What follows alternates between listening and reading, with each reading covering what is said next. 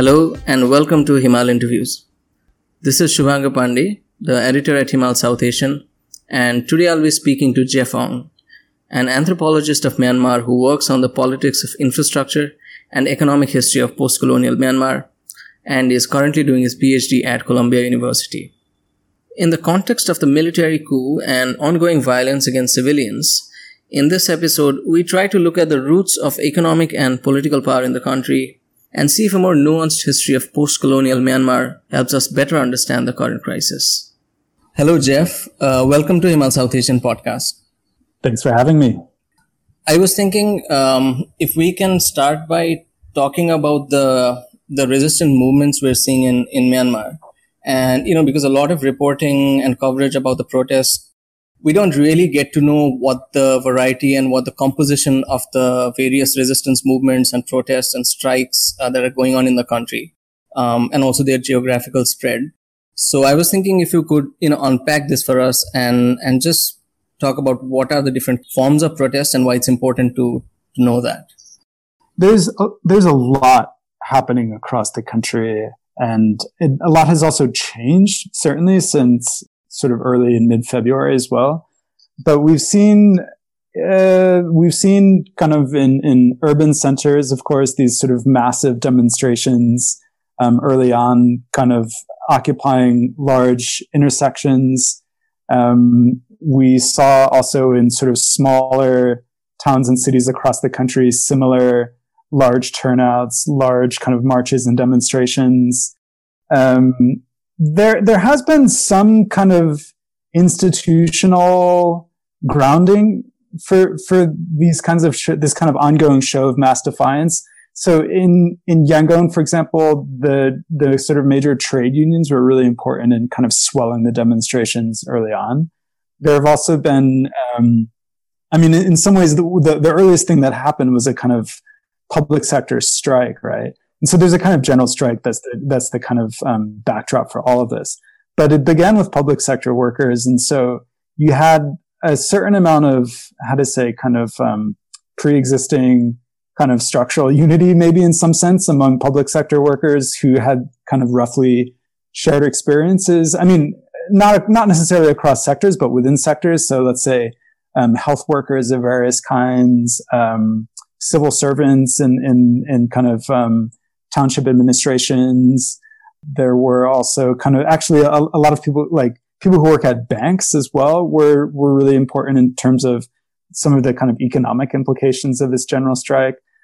And then there are kind of workers in certain industries, like let's say shipyard workers in Mandalay were really important, railway workers as well. So you've seen this kind of sectoral. You could do a sort of sectoral breakdown in some sense. And then in other places, like, so in Dawei, for example, quite consistently, actually, even from early on, some of the most consistent kind of, most organized demonstrations were run by, teachers and engineers. And so teachers, of course, are part of the public sector. And so again, that's part of this kind of public sector grounding to this kind of civil disobedience movement, the CDM. And then the engineers really raised the question of kind of student unions as well, which in the Dawei area are pretty important kind of political actors. And so do you expect, because of the intensification of violence last 2-3 weeks, do we also see the nature of protests or the strategies changing in response, or should we expect to see that? Yeah, I think that's probably fair to say. One of the patterns that's taken shape has been essentially, in many ways, the security forces have managed to kind of reclaim the central areas of a lot of urban centers, and so kind of recurring demonstrations have shifted into typically kind of tighter, more residential areas. In Yangon, for example, this has been one of the kind of key patterns. So demonstrations have shifted into tighter, more residential areas, as well as kind of industrial outskirts and peripheries of various kinds, industrial zone areas. Langtaya has the largest concentration of factories in Myanmar, but North Okalapa is another kind of industrial periphery for Yangon. So demonstrations have sort of shifted to these areas where, among other things, it's possible actually for people to kind of build more effective barricades and maintain more kind of disciplined protest formations. But repression has followed. I mean, there was massive bloodshed in both Langtaya and North Okalapa. But in some areas, because of the sort of, how to say, kind of tactical affordances of some of these areas, they've actually been able to kind of fight cops and soldiers to a standstill. And there's a sort of holding pattern in some places.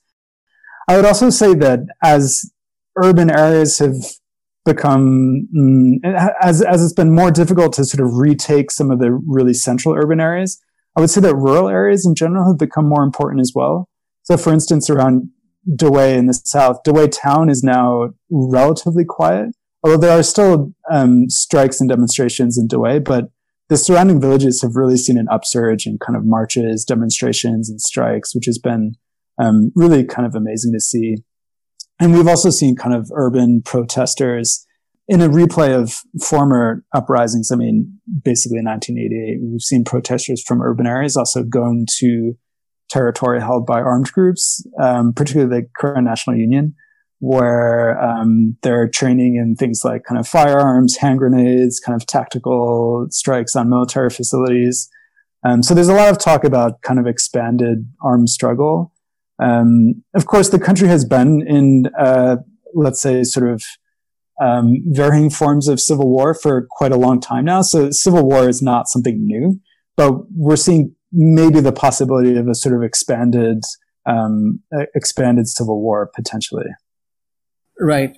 And are there any kind of organizational or operational linkages between the National League for Democracy, NLD, and groups of protesters on the ground?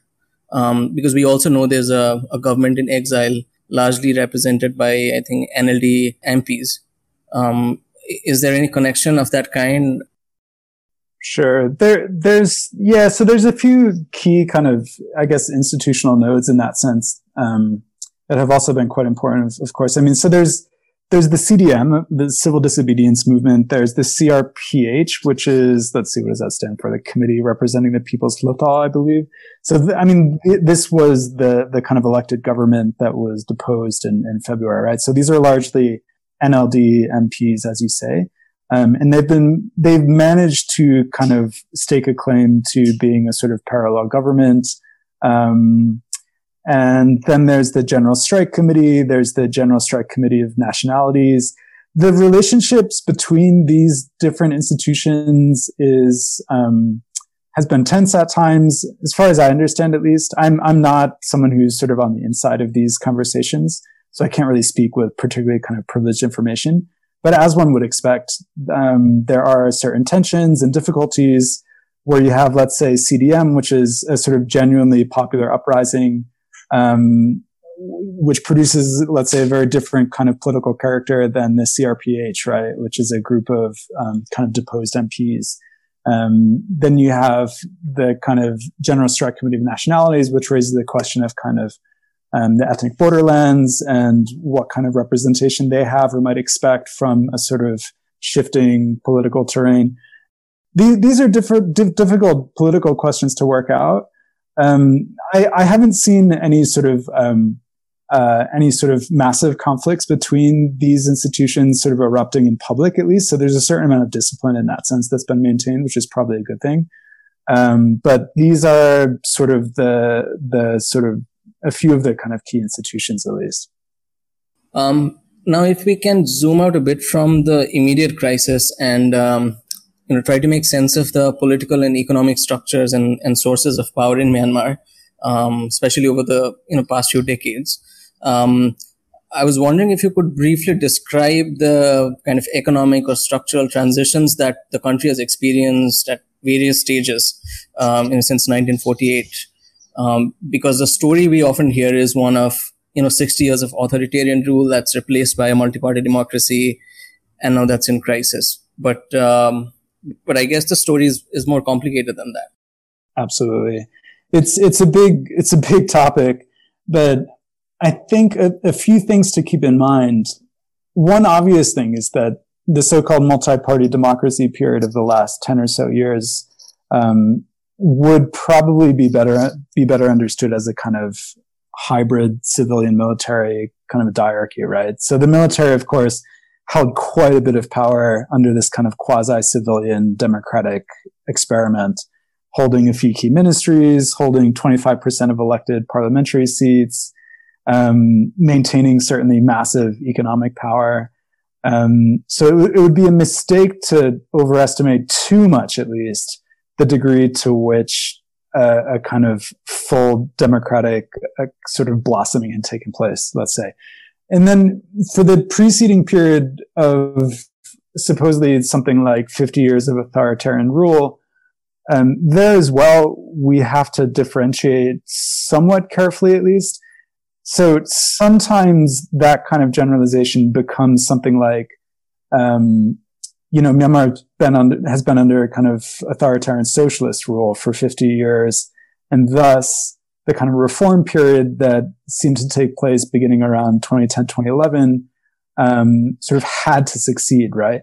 So, I mean, there was a sort of flattening of the previous historical period that served to justify some of what I would say were quite sort of unequal and unjust power relations going forward. Because supposedly the preceding period was so bad, we just kind of had to accept whatever kind of opening that 2010, 2011 period seemed to offer. Now, it was not 50 preceding years of authoritarian socialism, certainly in the sense that from the early 1990s, we saw the beginning of a shift towards market-oriented, a market-oriented economy. So in the 1990s, the socialist economy was really dismantled. Private capital returned to the country. The military began taking up very important positions in the kind of emergent private sector, especially through two military conglomerates that were founded during that time. There was a kind of handful of national entrepreneurs, which is a nice word for them, sort of military associates who accumulated quite a bit of capital in the 1990s and became themselves sort of tycoons. They're less kind of, they're known in a less friendly way as kind of crony capitalists. I would say they're just capitalists, but they run a lot of the really big private sector conglomerates in the country. So that was another key shift that happened at that time. And then in the 2000s, there was a sort of fire sale of state assets, many of which went to these kind of national entrepreneurs. So you had a kind of process of privatization, of market liberalization, over 20 something years preceding that kind of 2010, 2011 reform period. And part of what that meant, I've argued at least, is that the military secured its position in the private sector in a way that they could formally at least relinquish some political power and still maintain quite a bit of control in the country through a sort of alternative set of arrangements, namely, again, through the private sector. For me, that's one of the key differences between the 88 uprising and the sort of 2010, 2011 period, because an election followed 88, right? I mean, people tend to sometimes fall into saying the 88 uprising was some sort of failure, but it brought down the socialist government. The coup that happened at that point happened after the popular uprising because so much had been done to sort of upend the existing order. And the military did concede to holding elections. They just didn't recognize the results, right? And so why is it that by 2010, 2011, they said, okay, we will concede to at least a modicum of multi-party democracy? The key difference to me seems to be largely in that sort of economic domain. And then you can go back even further, right? So, I mean, you can always keep going back further, but the kind of 60s, 70s, and 80s, even there as well, I think it would be a mistake to see this as a sort of single kind of stagnant period of military dictatorship. One of the things that I find interesting when I talk with some of my older family members in Yangon is they emphasize actually that the military seized power in 62, but it really wasn't until something like the mid 70s or even the late 70s when it became sort of grindingly clear how much had been lost. So for a certain period of time, it seemed like, okay, this might be temporary. You know, at that point as well, Burma, as the country was known in English, was really a sort of regional leader. It was the sort of education system was quite strong. The economy had been relatively strong. Even things like the airport was sort of the main travel hub in mainland Southeast Asia. In many ways, sort of Thailand and Burma had sort of reversed positions at that point. And so, the military took power, and people were like, well, how bad could it really get? And it took a while before that really became clear. I mean, there were the protests around U Thant's funeral in the mid-70s. There were strike waves as well. There was an ongoing communist insurgency. There were uprisings in the kind of minoritized ethnic borderlands. There was a lot going on. But it wasn't really until the 80s when it became sort of, it got to a point where that kind of popular uprising could sort of explode in the late 80s. And even things like state-owned enterprises, right? I mean, it wasn't until the 80s that they're sort of the kind of massive failure of the developmental regime also became sort of too much to ignore. So even that period, you have to kind of carefully historicize, right? So this is why I find it not entirely helpful to think of the 2010-2011 period as this sort of dramatic break with supposedly sort of preceding 50 years of authoritarian socialism, because it's just not accurate, actually. Right. No, that's really useful. And I think the nuances really help us think through maybe what's happening today.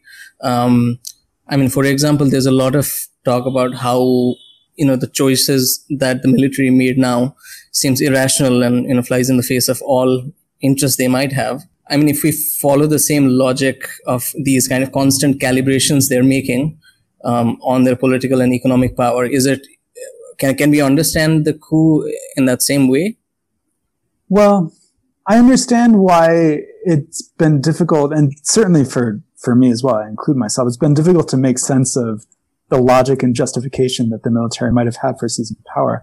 And because in many ways, right, the kind of, let's say, political dispensation that they had done so much to shape for the preceding 10 years was really quite a bit very much in their favor, right? So why sort of smash that alignment? Well, there are a few things. For one thing, I think as surprising as the coup seemed to many of us, I think you could also argue that it, in many ways, instead of producing a sort of radical break with the preceding period, it simply entrenches pre-existing power relations where, as I've argued, the military maintained massive political power and certainly economic power as well. So in a way, the coup simply formalizes what had already been the reality. So there's that. There's also the fact that the economy did start looking pretty grim around 2017. Part of that owes to the ethnic cleansing of Rohingya, where you had some companies kind of getting cold feet a little bit. You had Western businesses that were showing a little bit more hesitation to invest and do business. You had tourists who started staying away. But there were other economic factors as well. I mean, a lot of the sort of larger projects that the NLD was trying to bring forward kind of stumbled in various ways. You had also the NLD making very little progress on the peace process as well. So there were a number of factors where you could say perhaps that the alignment between the military and the civilian political leadership was always a fairly tense one, right? And if it was based in some sense on a sort of fragile kind of base that was at least in part material, that is to say economic, then if the economy starts looking pretty bad a few years ago, then you might say, okay, then the kind of conditions that sustain that alignment were historical, right? And once they changed, then you would expect the kind of political alignment to change as well. I have to say, I admit that's a somewhat speculative position, but I think it's worth considering some of those factors, at least in a little bit more detail than they've kind of generally been considered so far. I think it's been a little bit frustrating to see how quickly people have sort of chalked it up to a question of personal animus between Aung San Suu Kyi and Min Aung Hlaing, which is certainly there. I mean, the kind of top level relations between the civilian political leadership and the military are not good. That's definitely true. And that absolutely matters. I just think that that might be a starting place for trying to explain what's going on, but I don't think it's it can be the end point of how we understand what's happened. And just linking, you mentioned the potential flight of foreign capital, or at least hesitation among some in investments in the country. Now, there's a lot of conversation also about what the rest of the world can and should do in determining events and even outcomes in Myanmar. And, it's something that comes up immediately, the possible economic sanctions, withdrawal of capital, all of that. How grounded do you find those debates in light of what the nature of investments, the flow of capital, the political economy of Myanmar looks like today? Yes and no. I think it is true that Western capital, broadly speaking, has become more important over the last 10 years, just because part of why the kind of civilian military diarchy, part of why that sort of elite hegemonic pact kind of made sense was that it would bring more foreign investment into the country, right? Namely Western capital, because kind of Asian capital, Chinese investors, Thai, Singaporean, had always been there. So in part, the story of Burma, of Myanmar as having been sort of radically economically isolated, was not entirely accurate, because there was plenty of business being done in the country. It just wasn't, for the most part, by Western companies. So it is true that over the last 10 years or so, Western capital has become more important, but it's still not very close in terms of importance to Chinese capital, Thai capital, Singaporean capital. For me, at least, given the sort of core dynamics of capital investment, of capital flows, capital accumulation in the country, the core dynamics have depended on Asian capital for decades and decades. And I don't see Western sanctions radically altering that. I do think they would matter on the ground. And I do think that the discussion around sanctions is not one that I tend to find very productive. From the side of kind of a lot of people who've been in the streets in the last couple of months, and not just the streets, right, but also in the villages, let's say, as well, sort of in these sort of shows of defiance, right? Supposedly there's a lot of support for like responsibility to protect, for example, R2P.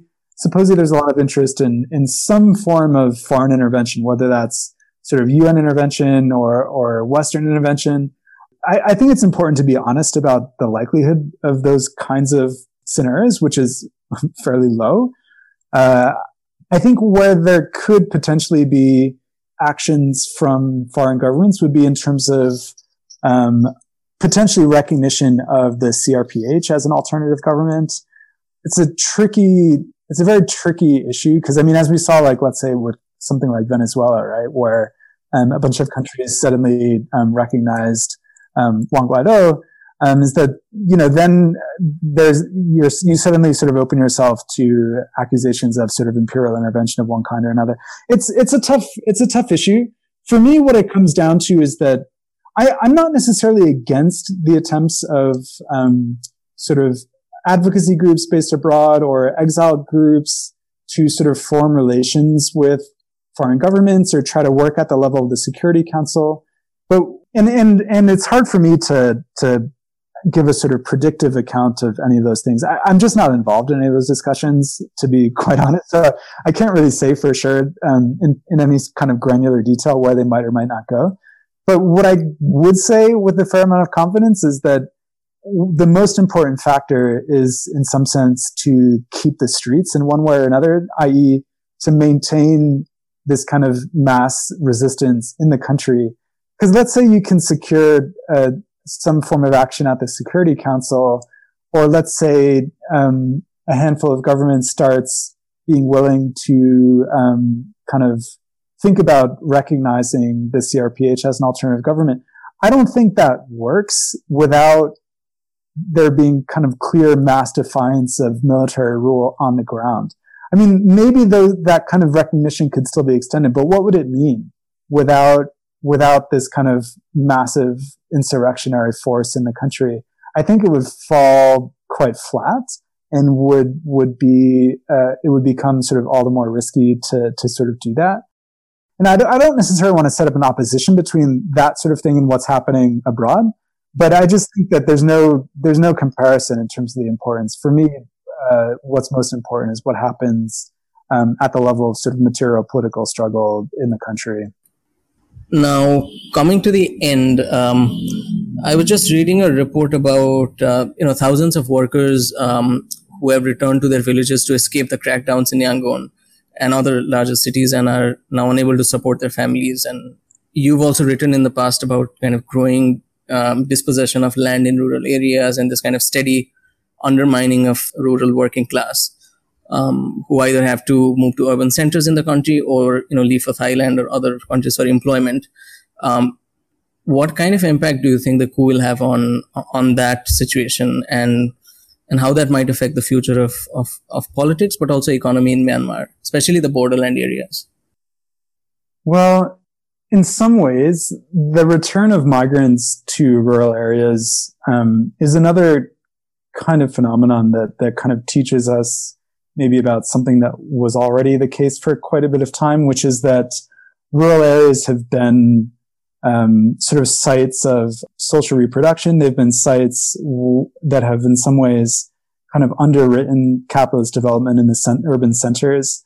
In some ways, the kinds of urban industry we've seen have always depended on the ability of largely young women migrants to depend to an extent on their relations with rural areas, right? So the kind of rural agricultural production has always kind of, and in that you could go back, quite far with that. I mean, to the kind of core, arguably the core piece of the sort of socialist developmental regime was kind of grain purchasing kind of regime that was in place where there was a sort of cap on prices for agricultural products in order to subsidize the urban working classes, right, which were supposed to be the sort of engine of industrial modernization.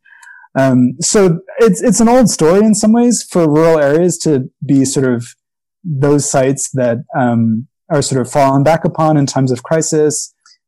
But that question of kind of dispossession and kind of land politics, I mean, that's a question of kind of trade and capital investment. And for the moment, of course, a lot of that is, essentially on hold, right? So again, I think those kinds of dynamics don't necessarily depend too much on Western capital, broadly speaking. So, I mean, if and when this situation quiets down, and however it resolves itself, whether it's the military going forward or perhaps the CRPH manages to get itself back in power, or maybe with the sort of mass defiance, this kind of mass resistance that we've seen, maybe it even pushes beyond a sort of NLD-centric political vision. Who knows?